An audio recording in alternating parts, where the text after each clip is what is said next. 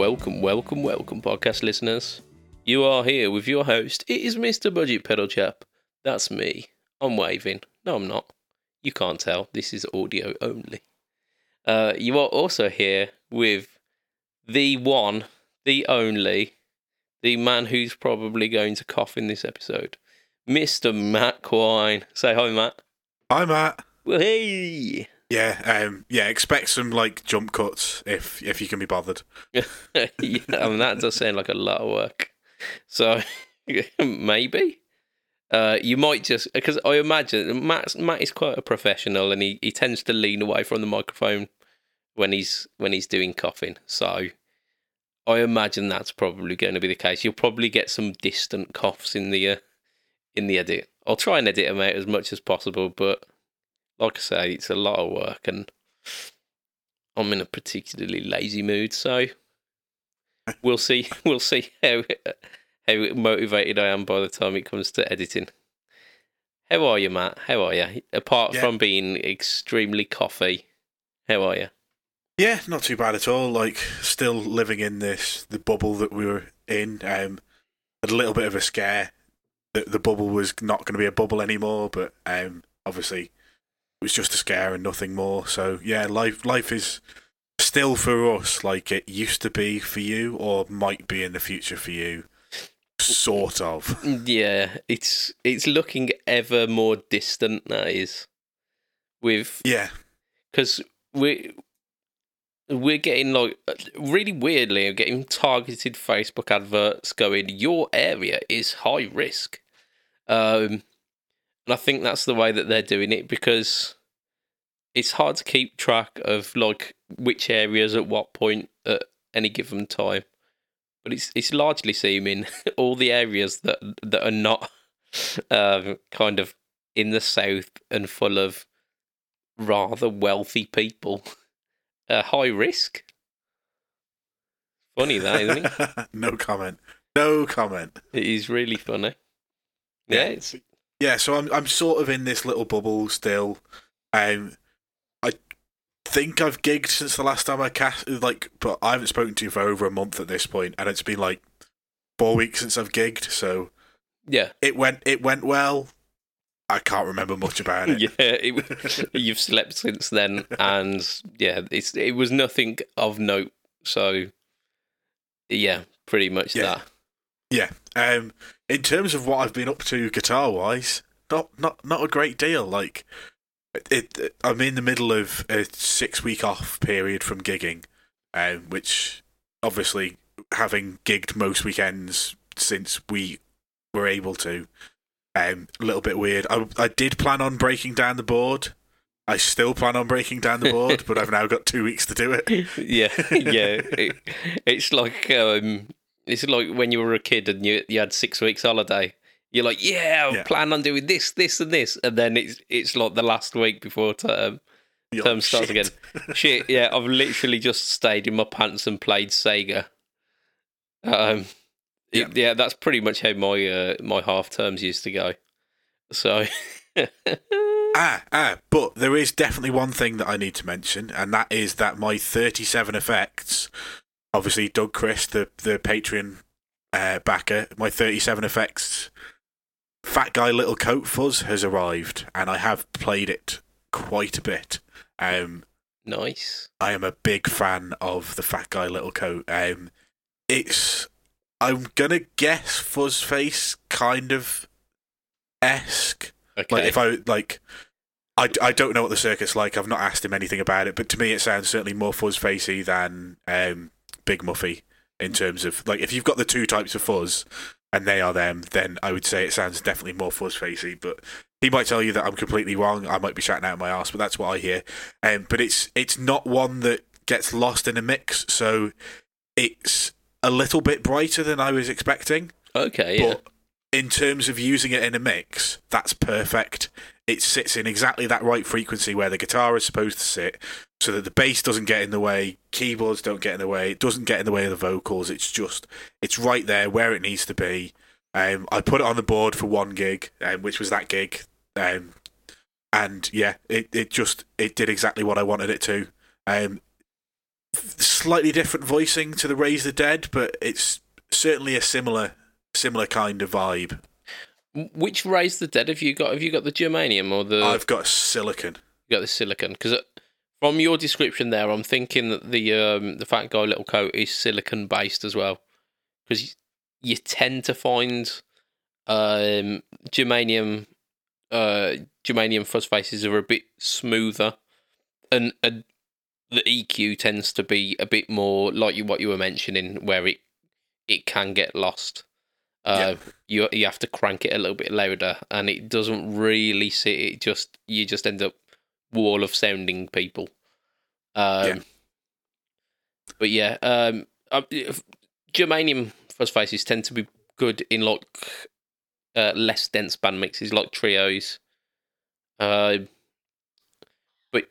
yeah, silicon as a rule of thumb is a bit brighter and a bit more kind of snarly, a bit more attack to it. So I assume that's the case, but Doug, definitely get in the Fret Talk podcast and give us a bit more info about that, because I'd like to talk more about it, because it seems like, from what I've seen, it's an amazing looking little unit, and I want to hear it. So yeah, I probably should have done some recording tones, but I got distracted by playing. I've basically been running it and a Brexit means Brexit either into each other in both directions, or separately into the Marshall Origin 5, and just playing along with stuff, and just having a whale of a time. Sounds like a good, yeah. To be fair, I know that I've got a good pedal for demo when that happens, when I set aside a night for it. Like, I usually set aside like a Monday or Tuesday night, so that I've got time to then edit it, and time if anything happens to kind of go back and fix it. But I've had a couple of pedals that I've gone to plug it in on the Monday or Tuesday night, where I've had the spare time to do it, and ended up pissing the entire time away just playing it and thinking, shit, it's like 10 o'clock and I can't start recording now. Yeah. Then that's it. Like, it's just, it just made me play and play and play and play and play. And yeah, it's exactly what you want from that kind of stuff. Like, I was running it into the BMB and playing a lot of like Santana style stuff, because it just gave you that fully saturated kind of gainy goodness that Santana has. You just flick it over to the neck pickup, roll off a bit of tone, and you're just there. Sounds good, my man. Sounds good. I mean, Santana's tone, it got better. Like, that kind of rolled off neck pickup, smooth, buttery tone is kind of the 90s onwards, where he found PRSs, and he was, I think he plays Messers. I don't know. I think you might be right. I know he's got Dumbles, but did he not step away from the Dumble? I don't know. Like, I don't know enough about Santana to be any kind of authority on it. I can say for sure that he plays PRS guitars, and that's about it. Yeah. But yeah, like, if you go back to some of the earlier 70s stuff, his tone is fucking whack. It's just really, like, thin, and it's horrible.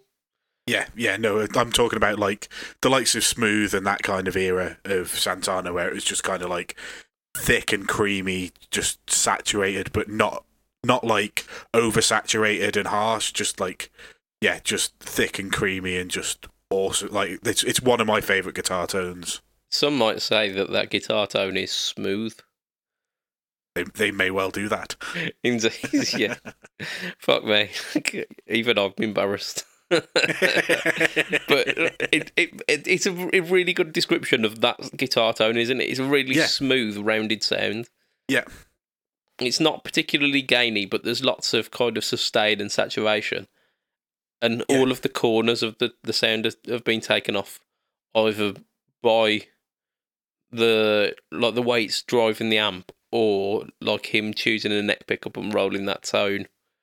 so that the pick attack is softened as well. So it really is a smooth tone, but it just makes you not want to say it, doesn't it? It does, yeah. Yeah, I can't wait to hear that actually. So, yeah, you've reminded me of something actually. Something that I did say that I would, because I was chatting with Mr. Yeomans today. In fact, actually, earlier on, about like 6 o'clock, because he'd posted up on his Instagram, he'd posted up a new pedal. Ah, yes, it's finally been announced. I've been aware of the pedal for a little while. Indeed, I've got the prototype for it down here, which I believe doesn't sound a great deal like how it is now. It had some revisions, has it? It has. He's tweaked it somewhat. I mean, some of it was based on the instruction that I gave him based on that the prototype. The prototype was really good, but I was just saying if you tweak this bit a little bit and like just make sure that this control does this a little bit more. He was like, yeah, sound. And then after that, he was like, okay, I've changed all of the clipping options and I've completely reworked this bit and that bit. It's like, okay, cool. He's like, yeah, it's ready. Here it is. So I'm really excited for it because like the way he's described it and going on it based on what I've heard from the prototype, it's kind of Fendery, tweedy, Dumbly, maybe. I don't want to use these terms too much because it's if it's anything like the Messiah, it does the plexi thing, but it does such a wide range of tones. Yeah, that just saying, oh yeah, Marshall in a box, kind of undersells it a little bit. It does, yeah. Like the Messiah does so many different levels of Marshall. Like it's not just a plexi. Yeah, it does the eras of Marshall, doesn't it? Pretty much. Yeah, and it also does like Marshall pushed with a pedal as well. Like the high gain side is almost like a Marshall pushed with something else. Yeah, just to hit a bit full like, on. A bit like in the 80s where they'd take their original Marshall heads and get them modded to push them even further. It gets that kind of territory. Yeah, yeah. So this is the is it called the Preacher Drive? Mm-hmm. Yeah. So it's a Preacher Drive from Chevtone, and like, yeah, it's a little bit different from what I normally play, but I still want to check one out because, yeah, like I say, the original, the Messiah just kind of has got me. I don't want to say hooked on his pedals, but yeah, it's got me intrigued to try the rest. I'm on a journey of trying to try all of the Tate Effect stuff without leaving the Isle of Man, which is difficult when the only person on the Isle of Man who has any Tate Effects pedals is me. Yeah. But yeah. It means that whenever you see like the B-Stock bargains, you're like, yes, buy. Yeah. Although there was a B-Stock bargain that dropped yesterday, but that was a Silicon Raise the Dead, and I'm like, oh, I've got one of them. Weren't it germanium? No, it was silicon. Was it? 100%, definitely silicon. I mean, you will know because like I've looked at it in passing, whereas you've been hovering over the button. Yeah, I'm assuming so. Yeah, again, it's the Tate Effect pricing strikes again. Like the only thing wrong with this, it's like a B-Stock bargain. One of the screws threaded when he was putting it together, which meant that he had to drill out the screw that had threaded so he could put a new screw in, and it's taken the paint off, not off the pedal itself, off the countersink on the pedal, so you can see a tiny little bit of bare metal, and you'd think, oh, that's like a minor blemish, maybe like knock a tenner off. He's knocked something like 60 quid off the price. Yeah, I think it's down from 150 to 105. So yeah, just like yeah, absolutely. Like if you're after a sweet bargain, check out Tate stuff because the moment there's any blemish, and like there's stuff on it that I can't even see with some of these blems. You go, yeah, oh, this bit's scratched to fuck. I'm looking at it, and it's got like the tiniest little scratch if you put it up to light at a certain angle. Yeah. You're like, mate, that you could sell that as like top stock. And he's like, no, I need to discount it. Here you go, 50 quid off this. You know, you absolute madhead. Yeah, I mean, and yeah, we say this, but like, getting more of them into people's hands is just a good thing anyway, because the more people that play Stuart's pedals, the more people are going to want to buy Stuart's pedals, because everybody is going to talk to other guitarists about them because they are just so good. I mean, yeah. You look at how much we talk about them, and I mean, I know that Stuart interacts with the podcast quite a lot, and he's been quite a friend of the podcast. But honestly, we wouldn't be talking about him as much if they weren't that good. Absolutely, like I don't say pedal. I like the sound of pedals that I don't like the sound of. Like there's literally no point, because if somebody then buys something off a recommendation that I've said, and then says, "Oh, actually that was shit," and I then go, "Oh well, yeah, I know it is," I just look like a twat. Yeah. I think in the business of being like a personality within the guitar world, and I'm not saying that we're anywhere near like massive enough to consider ourselves personalities, but like building up to anywhere near that, if your word isn't, it can't be trusted. If people can't trust what you're saying to them, you don't mean shit in this line of work, do you? Exactly. Yeah. There's like, you have to be somebody who's trustworthy. People have to, be able to trust what you're saying. So yeah, it like absolutely wouldn't say anything good about pedals that I wouldn't want to. I wouldn't actually use myself. Which is like I say, going back to it, like I want to get myself a Honeyburst and a Preacher from Chevtone at some point. They're on my to-do list.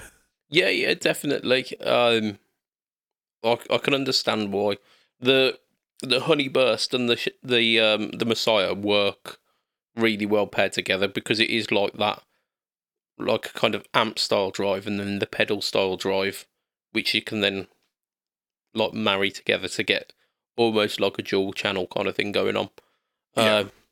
And the Preacher, I'm assuming, then comes in as like the other side. So like the Messiah's the British kind of flavour of gain, and then you've got the Preacher will then kind of take the American side of things. But like since I've last played the Chevtone stuff, there's been a massive revision. So not only visually but internally as well. So to make everything a bit more consistent, Yeomans has been working really hard behind the scenes to work out like a PCB layout which kind of mirrors the tagboard stuff, but it also allows him to use like certain components which are like top quality components but aren't really feasible to use on a tagboard. So like certain capacitors, like box caps, really difficult to use on a tagboard because the leg spacing on those capacitors is really shallow, whereas tagboard is like a set, maybe like a couple of inches between the two tags. So it's allowed him to use like certain high quality capacitors to be able to, and a lot of other components as well. I'm not entirely sure of the revisions that he's using there, but he's got like kind of tagboard style PCBs printed, so like he can knock the PCBs out a little bit quicker in terms of build time, so he can get more of them out there, but also the consistency as well. So he's got these, and he's like his attention to detail again. It's almost kind of like like Stuart Tate kind of levels, where he's color coded the PCBs that go inside the pedal to the color scheme of the pedal, which is like insane. So he's got I think he's got a black one inside the Honey Burst. He's got a white one in the Preacher, and I think it's like a yellow one in the Messiah to match the gold lettering. So he's gone to that, but he's sourced like a company to like finish the enclosures as well. So whereas before it was like, I think he was getting like vinyl stickers on the front, and then like epoxy finish in them, which like looks really cool. But again, like really time consuming and really inconsistent. No matter how good you are at doing that, for whatever reason, like be it like slight temperature changes or like just a bit of dust in the atmosphere, it can completely fuck up like an epoxy finish. So he's got a company to like finish the entire enclosure rather than just the front, and like mask print of some description, like the graphics, and they look absolutely banging. Yeah, sorry, I was literally just going through the Instagram to check because I hadn't noticed that the PCBs were color coded to the pedals. Yeah. I think that's fantastic. Yeah, it's another one of those like extra little steps that 99% of the people won't notice. They're not going to bother opening it up and don't care. But he knows, and he's like, I want it to be this. I want every last detail of the pedal to be considered. Yeah, and it's one of them. So yeah, I'd say if you have checked out Chef Tone stuff in the past, hop back over to his Instagram, because like Matt's just done, like you'll see how it's like the new revisions of them. So it's just like honing in the consistency, honing in like the consistency of like parts and finish as well. But I mean, he didn't really need to. People weren't complaining about it before, but it's another like fine step. Yeah. So I'm cool with that, and I can't wait, because he did say that in a couple of weeks' time, when he's got the like a couple of them sorted in stock, he'll send some more down so I can try the newer versions, see what I think, which I'm very excited about. I'm also going to hide my wallet, because I imagine that I'm probably going to. I'm eyeing up that Preacher. It looks wicked. Yeah, I'm not going to lie. I did have a quick look on his website to see if the Preacher's on there yet, and it's not. No, it's only just kind of. Yeah, he announced it today, didn't he? Yeah, so it'll be a week or so, maybe. Yeah. What also have I done this week? I've just noticed that the time is actually ticking on. We're not even close to news. I thought we'd be newsing right up in it by this point. So let's get the last bits of more what we've been up to. Right, so it's been a vibey week. It's been a really vibey week. So first of all, like chronologically, going forward from like the live cast, I think I mentioned it on the live cast actually. Stomp v Stomp episode number 3 is out, which is it's Univibe flavoured. So of course I don't have a Shinai Univibe. Who does? But I've got a Univibe which I look to at every given opportunity, which is the Moen Shaky Jimmy. Absolutely fantastic bit of kit. I hold it up as like absolutely brilliant. So I wanted to see how that stood up against the HX Stomps there's two modes. There's like the legacy mode again. I think I've done that in a couple of them where there's like a legacy mode, U Vibe, I think it was called, and then the Helix version is called the Ubiquitous Vibe. And I almost didn't shoot that video because, again, like I did that thing where, like the night before, I plugged in the Uni Vibe and like just had a little kind of feel around to see what I'd be doing in the video. Ended up playing the Shaky Jimmy for an hour, didn't I? So, but like I was playing the Shaky Jimmy, and it was absolutely blowing the HX Stomp out the water because I was doing it just the HX Stomp Ubiquitous Vibe versus the Shaky Jimmy. Now, the reason why the Ubiquitous Vibe weren't sounding as good is because I was running it in mono.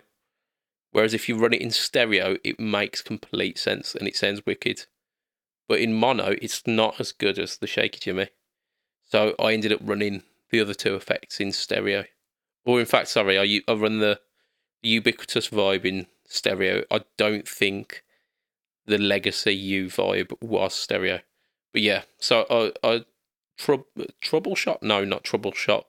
Shootouted? Shot out? I don't conducted a shootout. Conducted a shootout. There you go. That's how to English. That's really hard to pluralize. So I conducted a shootout between those three things, and there was a chap in the comments, Raoul, who said that actually the Shaky Jimmy and the Ubiquitous Vibe they just had like a depth of character that the other one didn't.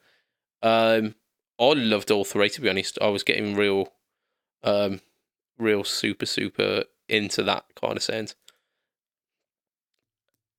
I've recorded the next in the series, and I think on Pedalboards of Doom you can see it now. I think I've put it as a premiere, and it is the Boss DM2. Now, again, I don't have a Boss DM2. I do have a Mooer and an Echo, which I am told is pretty close. So I shot that out against the analog delay and the what was it called? The Bucket Brigade, which again are both DMT flavors of delay. I think you might have even tried the analog delay because I think it's on the M5. So if it's the analog delay from the M5, I've definitely used it. Yeah, so that's one of the things that I troubleshoot, not troubleshoot. That's the wrong word. Used in the shootout. Used in the shootout, yeah. Yeah, and I'm not going to tell you any more about that. I'm going to let you watch it in about 3 weeks' time. Fuck. But in that video, I shout back to the Uni Vibe video, and it asks a question, or like asks if you notice something about the video. I'm just going to tell you here because it might be a bit subtle and it might be a bit like cryptic. I'm just going to say it here. Check the time, okay? It will make sense in about 3 weeks' time. Check the time, okay? Okay. That is my thingy. But I did a shootout on the No Talk Alto. It's not really a shootout if it's just on its own. So I did a demo of the Nux Monterey Vibe, which is something that Mr. Will Powell of the podcast and of a Rocket Complex, he lent me this pedal. He lent it me so long ago, I think he forgot that I had it. So I do apologise. This is my public apology to Will. I'm really sorry that it's taken me so long. But yeah, I did the Monterey Vibe, and again, pretty wicked. I was getting some pretty decent sounds.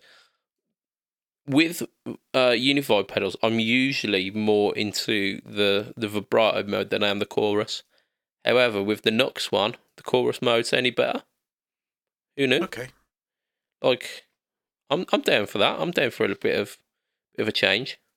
What I did notice as well when I was going back through some of the no talk all tone thingies to see like what I've done, what I haven't. I should really have like a spreadsheet or something of like the pedals that I've done and versus what I haven't. I'm not that organised.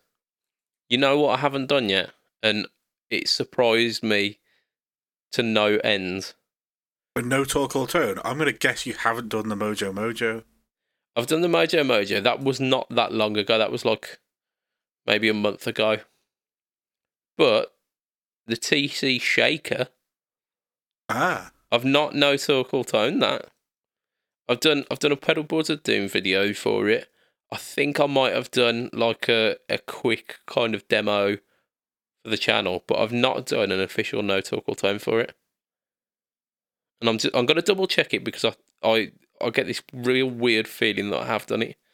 But I'm going to double check it, and if not, that's going to be the one coming out next. Maybe. Who knows? Nice. So, yeah, potentially.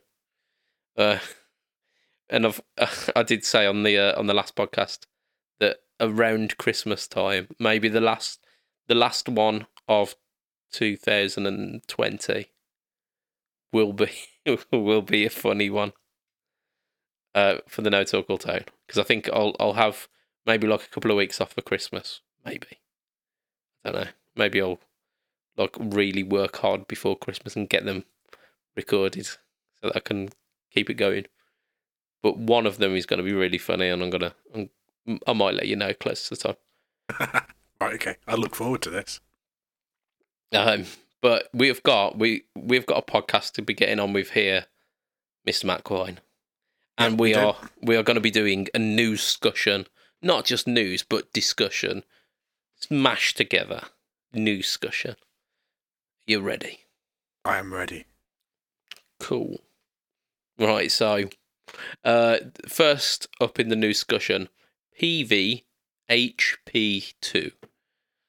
So the HP2 apparently was a model that had already previously happened.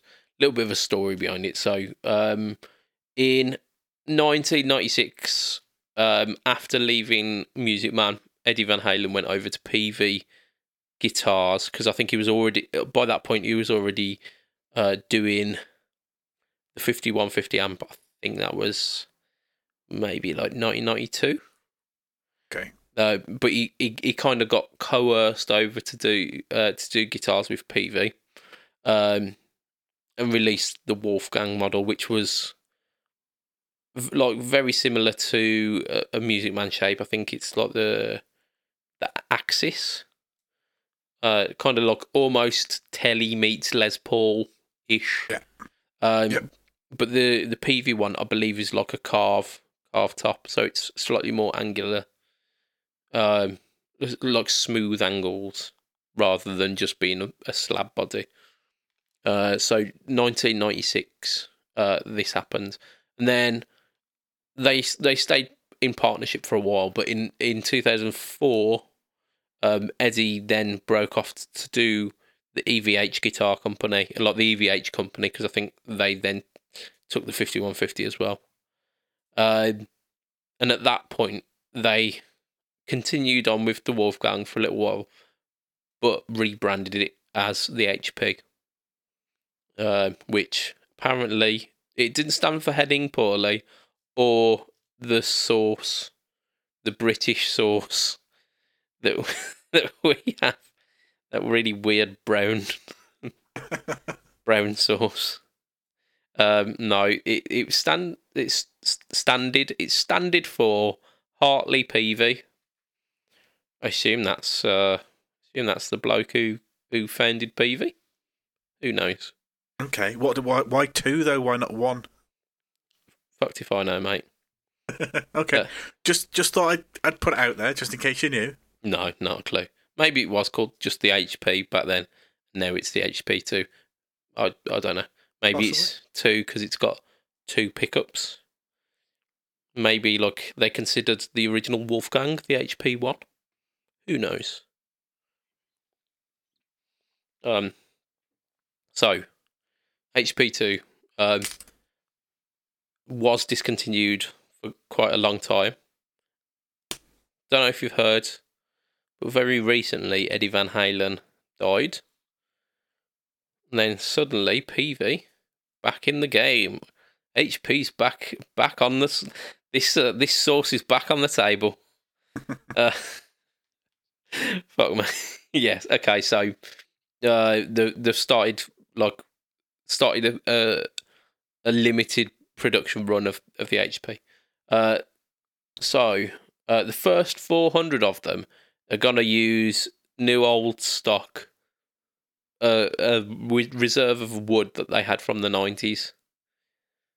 Okay. So to me, that's like, oh, look, what, the 10-year-old wood? That's hardly anything to write home about. No, it's 30 years old because the 90s weren't a decade ago. Yeah, I mean, like, it's not quite. Like, I'm not 30 yet. I'm 29 next week. Oh, happy birthday. And I was born in 1991. So, not quite 30, but yeah, probably like 25-year-old wood. Yeah, there we go, yeah. I'm sure there's a joke there about 25-year-old wood. Sure there is. I can't think of it. No, definitely not. No, I don't know where you're going with this. No. You're on your own. Yeah, I just gotta say, like, the older the wood gets, the it's just not as good. It's just not as good. Like, kind of peaked mid 20, I think, is where wood peaks. Shit, man. Right, so yeah, EVH, old 90s wood. So it's 25.5 inch scale length, 15 inch radius, maple cap and base wood body. Seems like a bit of a weird one. And full like single piece maple neck. I think it's bird's eye maple as well, so it's a bit fancy. Okay, yeah, cool. What else have we got? So it's got PV Floyd Rose system. It's dual humbucker. It's pretty much what you'd be expecting from a Wolfgang style body. Yeah. What do you think of it? Like, what's your opinion of the Wolfgang? The HP2 shape, guitar, etc., etc. I don't mind the shape. I like that it's like a squash telly Les Paul hybrid kind of. Yeah, I don't mind the shape at all. Yeah. The rest of it, like, it's not me. I'm very much like you. I'm a blues dad at heart, and I just want a Strat or a Les Paul or a telly. Yeah. And the extra features are just something that I wouldn't use. Like, I don't need a flatboard. I don't need a Floyd Rose. I don't need lock and nut. I don't need high gain pickups or higher gain. I assume they're not like stupidly metal pickups, but I bet you they'll be higher gain than a standard path. Yeah, they might be slightly overwound. I could deal with that, I reckon. I don't think I'm particularly put off by the sound of them, because I don't like you say, I don't think they're particularly hot. I'd assume they're kind of overwound Alnico magnet buckers, but I don't know. I don't think that was mentioned in the spec. Or... I mean, I'm sure they're really good guitars to play, because they were designed to be a player's guitar, weren't they? They were designed for. Obviously, Van Halen's known for his tapping and shredding, and you can't do that on a guitar that you have to fight So they're designed very much to be an ergonomic guitar, and I'm sure they're lovely to play. It's not my kind of instrument. I'll tell you actually, Steve, he mentions 90s music's mans. He actually holds them in really high regard, which is the kind of era that Van Halen would have been signaturizing Music Man.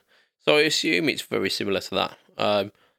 15-inch board, maybe a little flat. But yeah, like you say, it's very much kind of like a sports car of the guitar world, isn't it? But it's not like modern sports car. It's like an 80s sports car, like a Lambo Countach or like a 335 Spider. Like so it's something like that where it's got the speed available to it, but it's still kind of got some classic look to it. Whereas I think I see like modern, I say modern, like I'm quoting the Ibanez RGs and stuff like that as being modern. The 40-year-old Ibanez RGs. Yeah, fuck me. But like, that's almost kind of like the archetype for like modern guitars, and like if you look to let's say like the mayonnaise guitars, they look very much like a stylized Super Strat, which is where that all started, and like the solar guitars and whatnot. They're all kinds of very, very RG and Jackson and all of this. They're all that kind of centric. You can see where their history comes from. Whereas the Wolfgang shape, it harks back to the classic shapes. So it's pointing straight back to like the Les Paul and the like the Strat, and like with the contours and being slightly more rounded rather than pointy. So yeah, it's got its feet definitely dipped within that kind of classic pool. Yeah. Which is why I'd rather one of these like 10 times out of 10 over like a modern day Mayonnaise or a Solar or just anything like that, really. Yep, I can absolutely get on board with that. But you know how much these are going for, Matt? I imagine they're not cheap. Yeah, well, they're USA made. They're a short run, and they're using old wood. I'm gonna say £2,260. I'm gonna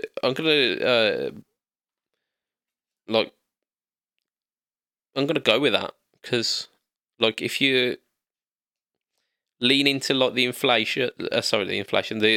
conversion rate, because this is in dollars. Got okay. 2,999. So you're probably not far off, you know. I'm probably a little bit under, probably like 2,450 or something like that. But yeah. Yeah, that was pretty bang on, well done.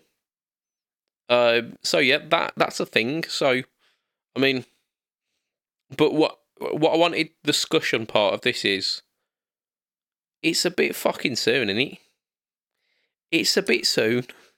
Look, he's been dead maybe 2 weeks.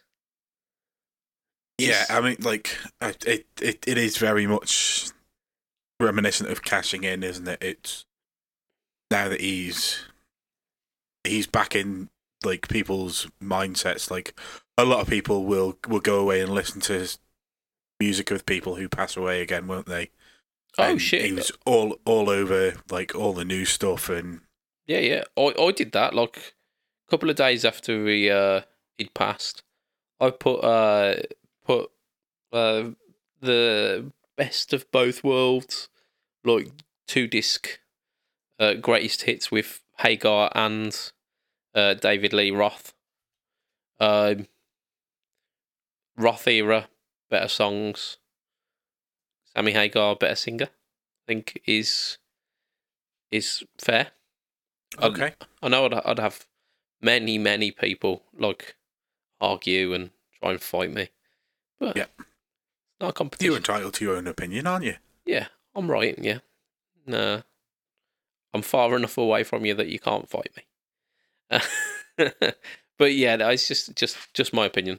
But like consistently, Van Halen was in all of that, and yeah, like pretty meaty guitar tones. There were some pretty heavy tunes, especially towards that later end, like some big drop D riffs. I weren't expecting that. But yeah, pretty good. Some cool stuff. Like the early stuff really reminds me of like supercharged 50s rock and roll. Pretty much, something like that. Yeah. How about your experience of Van Halen? What has he particularly inspired you, or have you listened to the music much? Or I don't think I've listened to a whole lot of it. Like, obviously, everybody, when they're first getting into guitar, asks people who you should go away and watch and listen to. And I spent a little time maybe thinking that I might want to be a proper shredder and sort of studying a few of Van Halen solos and realising that I didn't at the time have the talent or the inclination to go away and learn those techniques. And even now, I possibly have the ability to try and learn those techniques, but it's just not my kind of music. It's not something that I actively go out to choose to listen to. Like certainly my biggest exposure to Van Halen was it Billie Jean he was on? It was one of the Michael Jackson. Beat It. Yeah, he Beat played It, the that was solo it, yeah. in that. Yeah. Yeah. So that's like I've probably heard that one song more than I've heard any of his actual stuff or the stuff by the band. But yeah, Yeah, absolutely. Yeah, really weird cameo. The fact that he was in just invited to play on a Michael Jackson tune, but like it's really iconic. It really is. Yeah. And it's one of those solos that somebody says the solo from Beat It, and you can hear it in your head. Oh yeah. Yeah, could try and hum it. I reckon if you give me a kazoo, I could get at least 60% of the way there. Oh, yeah. Speaking of which, did you see the guy who'd played Eruption on 2 stylophones? No, I did not. Oh, it was metal. And to be fair, it was really good. Like, he nails... I assume it's a bloke. I don't know. I just saw the hands. But yeah, nails the solo. Like, even with, like, down-tuning the stylophone, because there's, like, a little rotary switch on the back of the stylophone, which allows you to go between octaves. And then, like, he'll hit the note and... like whammy bar. It's absolutely fantastic. I would suggest watching it. Yeah, I'm gonna have to dig that out. That sounds brilliant. I mean, like in terms of the timbre of the instrument, it's a very grating sound. So it's not gonna win any awards for like actual musical merit, but it's a very impressive feat. Just the amount of talent that requires, dedication. Because like playing it with 2 styluses, on like doing both of those independently is enough to make me itch on the brain. But yeah, it's well worth a watch. I think like every guitarist after a certain point, after like Van Halen came about, had that thing where you go, oh yeah, that looks really cool. Like Eddie Van Halen must be like the coolest mofo on the planet, being able to bust out those kind of things, I'll give that a go. And then, like 20 minutes afterwards, and you realise, no, it's not as easy as he's making it look. You go, okay, maybe just pentatonic licks for me then. Yeah. And I mean, that's the other thing, like, whether he actively inspired any of the stuff that I played, probably not. Has he actively inspired half the guitarists that I've learnt from who've, like, born after 1980? Absolutely. Like, yeah, he's a massive, whether he's a direct influence on me or not, he's definitely had an influence on my playing by influencing other people, because he's cited by so many people as somebody that they aspired to, or to the reason they picked up the guitar. Oh, completely. And I think in terms of like guitar, like electric guitar milestones, you've definitely got Hendrix way back when. Like when Hendrix burst onto the scene, people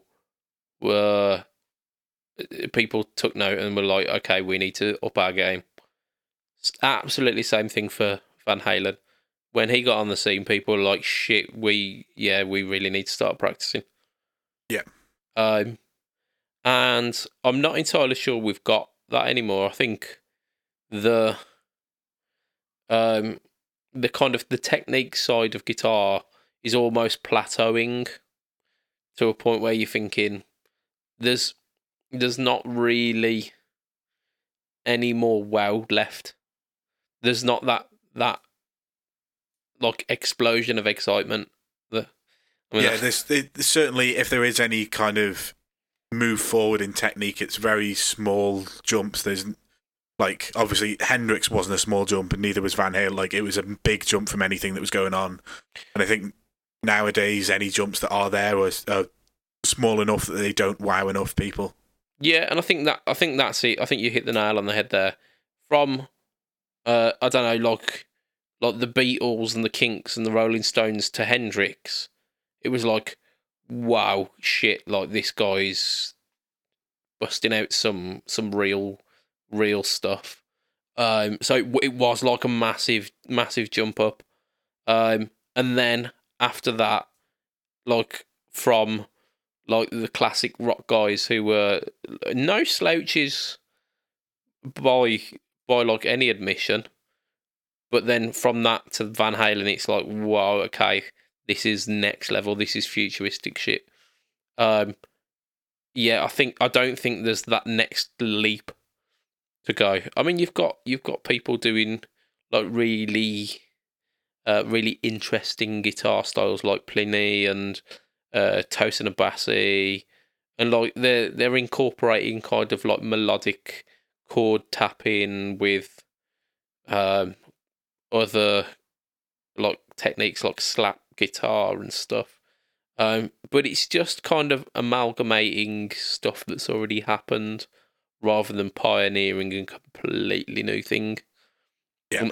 And I think, like, when we look back at guitar technique, Hendrix is always going to be there. Van Halen's always going to be there. They are milestone players. Absolutely. You might even throw in Malmsteen for a laugh. No comment. I like Malmsteen. You leave the Swedish donut hugger alone.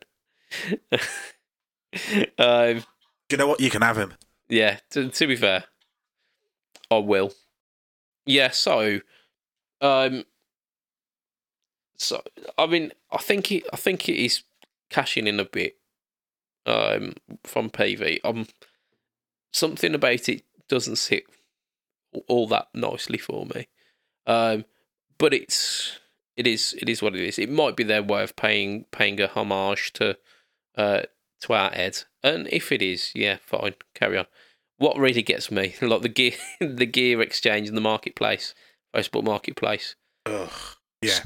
Literally straight afterwards, a guitar that people were struggling to get like 350 quid for.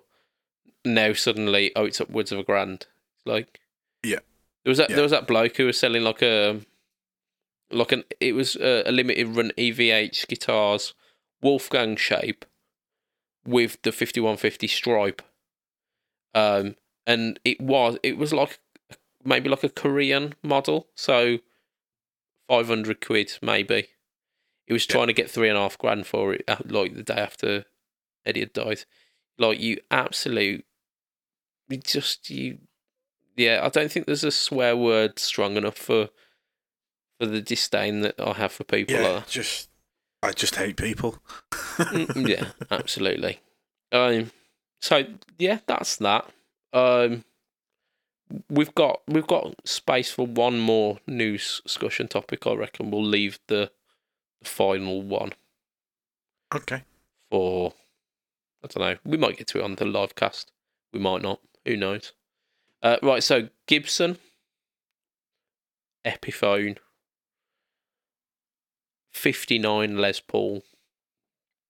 So Epiphone have teamed up with the Gibson Custom Shop to kind of spec out an Epi Les Paul.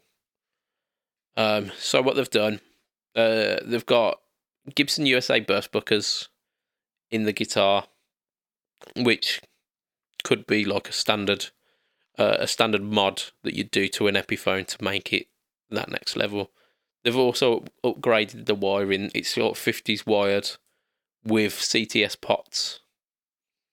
Something about the tenon joint. I don't know. It's a long tenon joint, apparently, whatever that is. There you go. It's the best kind, of course. Way. Yeah. Yep. Ladies love a long tenon joint. What's going on, man? What's going on?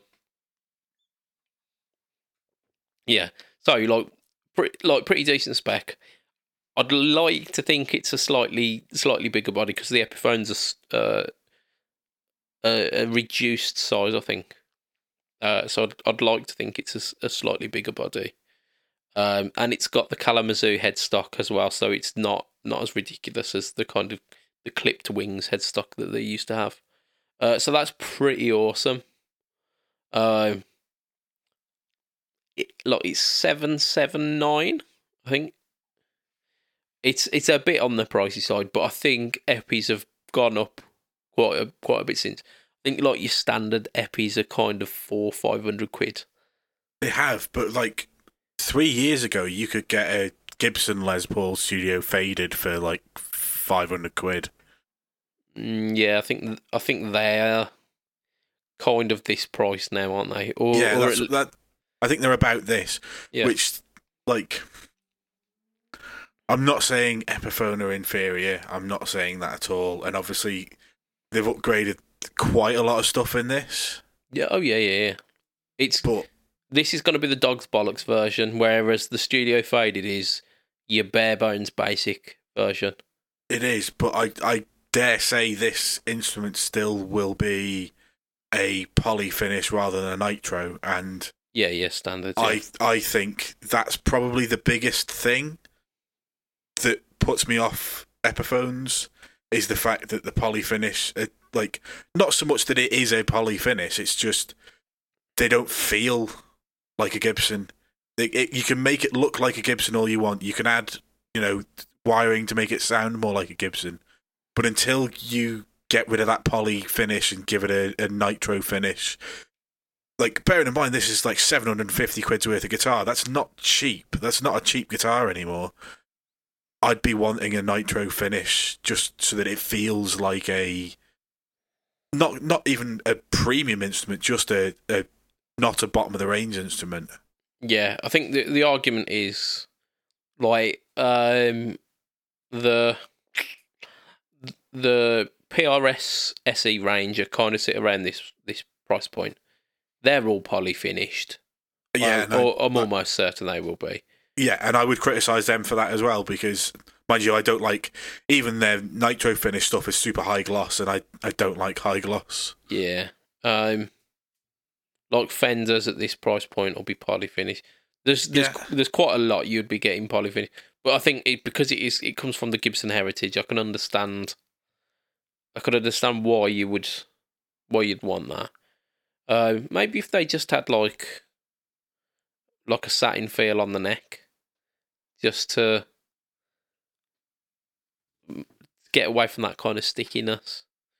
I don't know. I've got no problems with it. When I did see the price, I did do a bit of a shop.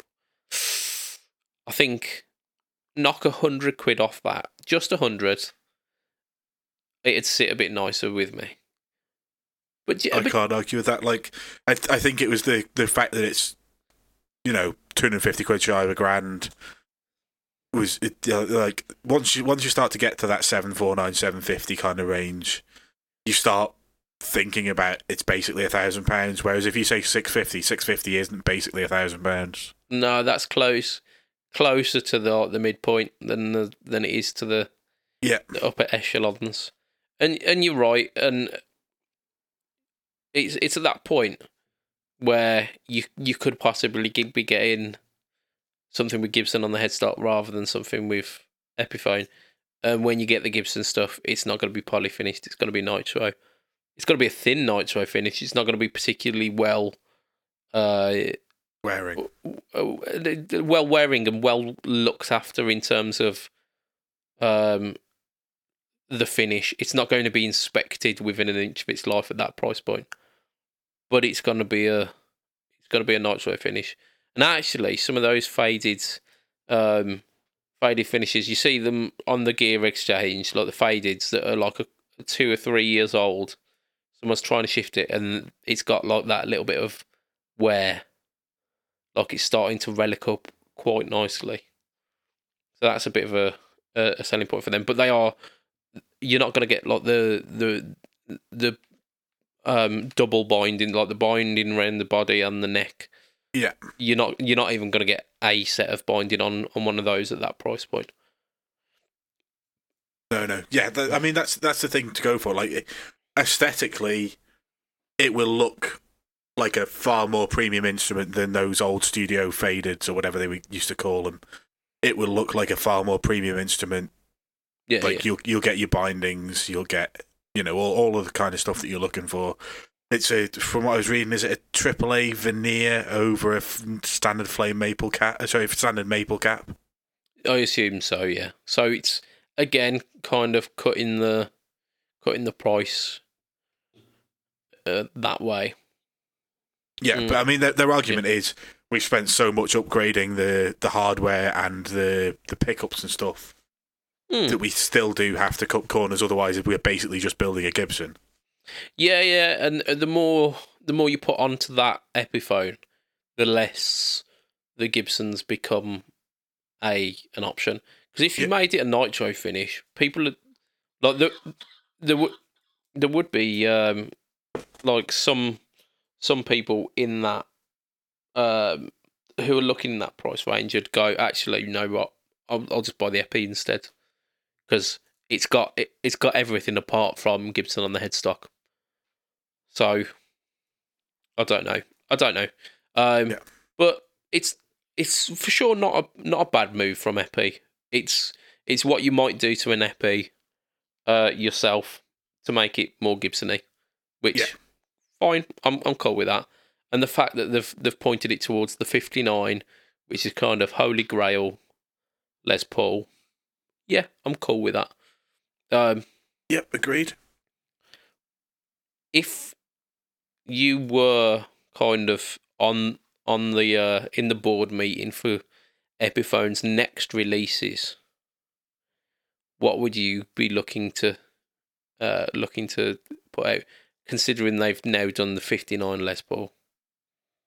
I honestly, I would move away from the Les Paul at this point, and I'd be saying there's not many SGs in our range, and there's usually one SG at a time. Why don't we have one with a batwing and one with the small pick guard? Maybe see if, like, I think Epi have done the Vibrola in the past, haven't they? Yeah, I think very recently they've done an SG special. It's not the special because it's got the binding.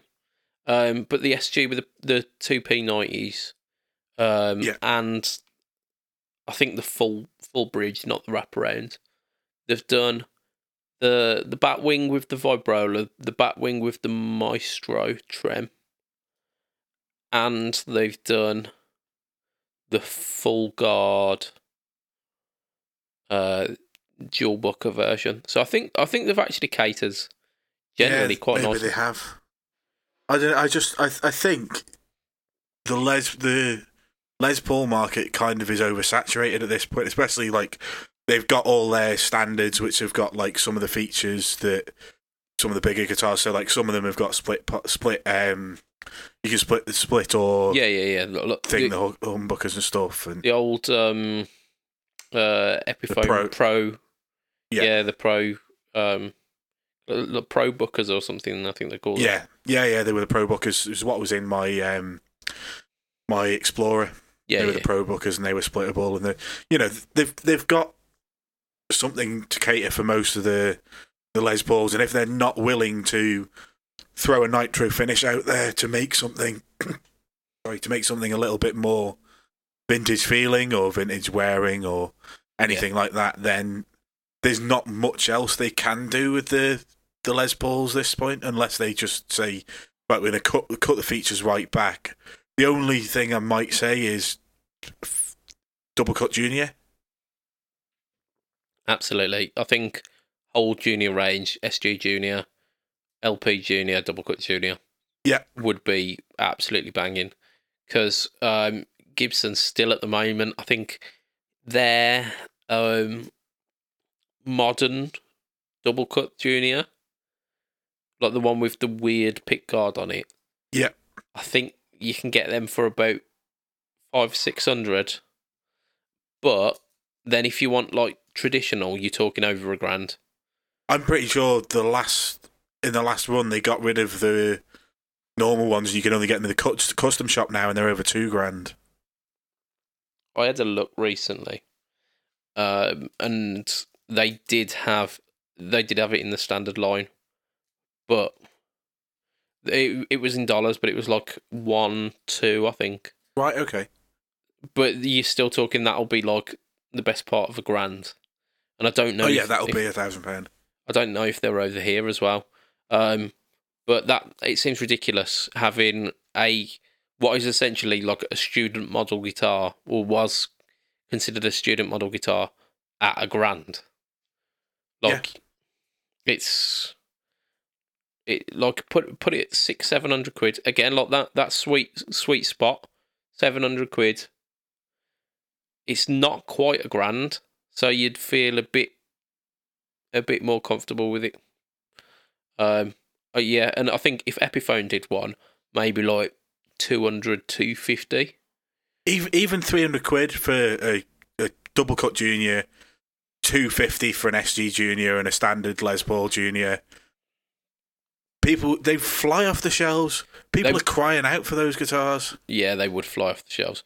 Like, even if they are priced a little bit, because the problem is at the moment you've got affordable alternatives like the Harley Benton, Ferris Blue. Is it a double cut? No, it's a single cut. No, it's a single cut, yeah. Yeah, so like, and that's just a special colour of a range that's already exists. Yeah, completely. That's what 170 or something like that, I think, and that's because that's got that like P90 special pickup that like is tappable, and also comes with like a Graphtec nut and like they come strung with Darios as well, so it's all like legit, and they're coming in under that 200 price point. Like, yeah, but people would always be willing to spend more on an Epiphone than they will be for Harley Benton, just because of the reputation of those two companies. Yeah, and like that Kalamazoo stock it's closer to Gibson than the Harley Benton one, and in terms of the shape as well, Harley Benton will have had to tweak it a little bit so that they're not in cease and desist target zone, whereas Epiphone won't have to do that, so it will feel slightly more like a Les Paul, like a Gibson Les Paul double cut. Yeah, absolutely. Um, I think if they're going to add to the Les Paul range, that's the place that Gibson are missing. Yeah. In the actual Les Paul. So I think that's Epiphone's next. I think we both agree on that one. That's where Epiphone should go next. Finally, before we wrap up the podcast, what should Epiphone not do next? What should Epiphone avoid doing next? Because they've done, to be fair, within the last 5 years, Epiphone have taken some great steps. They have, and Gibson have, to be fair, like definitely within the last kind of 2 or 3. Yeah, in terms of things not to do, £800 Joe Bonamassa Firebird. Yeah, I mean, I'd completely agree with it, but they sell. The stupid thing is they sell. Yeah, but only to stupid people. Yeah, they do sell to stupid people. And there will probably be a collector's market later on where more stupid people will buy them for stupid prices. But they are selling. But I completely agree with you that the Epiphone signature range is a saturated range. Like, you've had some stupid guitars in there. Didn't they have a Slash one for over £1,000 this year or last year? Yeah, I think so. So it was like £1,100 for a fucking Epiphone because it had Slash's signature on it or something. Yeah, they had like a limited run, and there was like some case candy that came with it, and so on and so forth. But it was a very pricey Epiphone. They've done various Joe Bonamassa signatures, like a Joe Bonamassa 335 with Joe Bonamassa across the fretboard. Yeah. I vaguely remember. They've had several different Les Pauls in the last 4 years with Joe Bonamassa's signature on them one way or another. They had that Flying V, didn't they? The Amos Flying V, which was like the Carina-bodied Flying V. Yeah, I mean, we've reported on so many Slash and Joe Bonamassa signatures. They've all run into one in my head. Yeah, which is why we're struggling to come up with anything that makes a cohesive bit of sense, because there's just been saturated. But I'd go one further. I'd go one further than that, and say scrap all signatures within the Epiphone range. I reckon, for all the good that they've done, because we mentioned before the cast the Lee Malia, didn't we? Yeah. Which has been like, there was a Les Paul, there was an RD. I think there might have been another one as well. There was a Explorer, if I remember rightly. Okay, so we've got three Lee Malias, which seem to really get like a cult following, and it's not because of Lee Malia. I don't think it's because of the Humbucker P90 pickup config was the reason. But like those were considered to be absolutely excellent. You've got like the Gary Clark Jr. That was Gibson, wasn't it? Or did they do another one? The Casino. Oh, the Casino. Sorry, yes, yeah. Yeah, they then took him on to do the Gibson P270 SG, which is again absolutely banging, fantastic price. Triple P90 SG for like, I think it was like 1.3 or something like that. That's insane.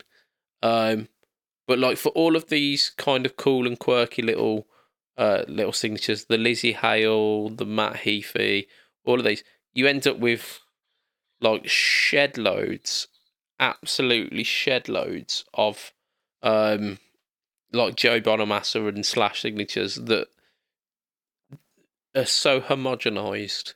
Like, there's this is X burst of a Slash guitar that he played once on like a guest spot on an album that you've never heard of. And you're like, okay, yeah, sweet, brilliant. But they sell, so they keep churning them out. I want to see none of that. I want to see that only in the Gibson lineup. Like, give these people the ones who are you giving Epiphone signatures because like the Lee Melliers, the Gary Clarks, the Lizzie Hale, all of these kind of quote unquote lower tier Gibson artists. Bump them up, but give them like a mid range Gibson, like the Gary Moore BFGs were. Like they come out at $1,000. Yeah, and were like it was essentially like a studio with a P90 and a humbucker. Brilliant. Yeah, do that. Give them like a lower tier Gibson if that's how you want to play it. I can get on board with that. Like, just leave the Epiphones for just straight cheaper, like quote unquote cheaper, but like Gibsons that are manufactured in like China or Korea. Yep. And that's it. That's fine. That's how I'd like to see it. Let us know in the comments of our Facebook group. Let us know what you'd like to see Gibson doing, because like what we're saying might be the complete opposite. You might be like, yeah, give more signature artists. I want to see this person and that person and this person with signatures. Let us know, because I'd really like to hear your feedback, listener. Speaking of listeners, we've got some premium listeners to mention here, haven't we? Some Patreon geezers. Let's see if I can remember them, because it's been a while. Right, so as little as $2 a month, you can be one of these people. You can get your name shouted out on the podcast, and you get a little bit of a shout out to your company if you are part of a company. Much like Adam Yeomans of Chef Tone Face. We've got Andrew Bimson. We've got Doug Christ of 37 Effects, who Matt was talking about earlier. We have got Joseph Richardson of Joseph Richardson Music and Abstractium Band, who not so long ago have released an acoustic version of Argon, their debut single. Who else have we got? We've got Huge Erection. We've got 90s Wood. We've got Ben Fletcher of Fletcher Pickups. We have got Brian Gower of the Tone Jerks podcast. I think that's it, isn't it? As far as I'm aware, unless there's been any changes. I didn't miss anyone. That's fine. So, if you want to catch us online, I am Budget Pedal Chap. So, Instagram, Facebook, YouTube.com/Budget Pedal Chap. YouTube.com is the home to the No Talk All Tone series. And if you subscribe and hit that bell icon on Pedalboards of Doom as well, you will also get the Stomp v Stomp series. And if I pull my finger out, the second in the series of the top 5 video series. I need to orchestrate that a little bit better. This second one is a follow-up to the most influential pedals based on commenters, and there's a very, very special surprise. It's well worth looking out for. That's all I'm saying there. Matt, you are Hill_Matt Q. Correct. Twitch, at Twitter, at Instagram. Yep. And you are part of the Bad Bookers podcast. Yes. Yep. Yeah. You're nodding. You're nodding. Nodding doesn't work on an audio podcast. Yeah. Okay. Yeah. Point taken. There we go. It's been a while for you as well, hasn't it, Matt? Yeah. It's been over a month. There you go. Too long. We need to not do that again. No, we don't. So I think that's where we're going to wrap up this podcast for today. So from myself, Mr. Budget Pedal Chap, from Mr. Matt Quine, say bye, Matt. Bye, Matt. Way! It will be a tatty bye and good night for this week. Not a bit. Bye. Waving, I'm waving. Yeah, wave. Don't forget to wave.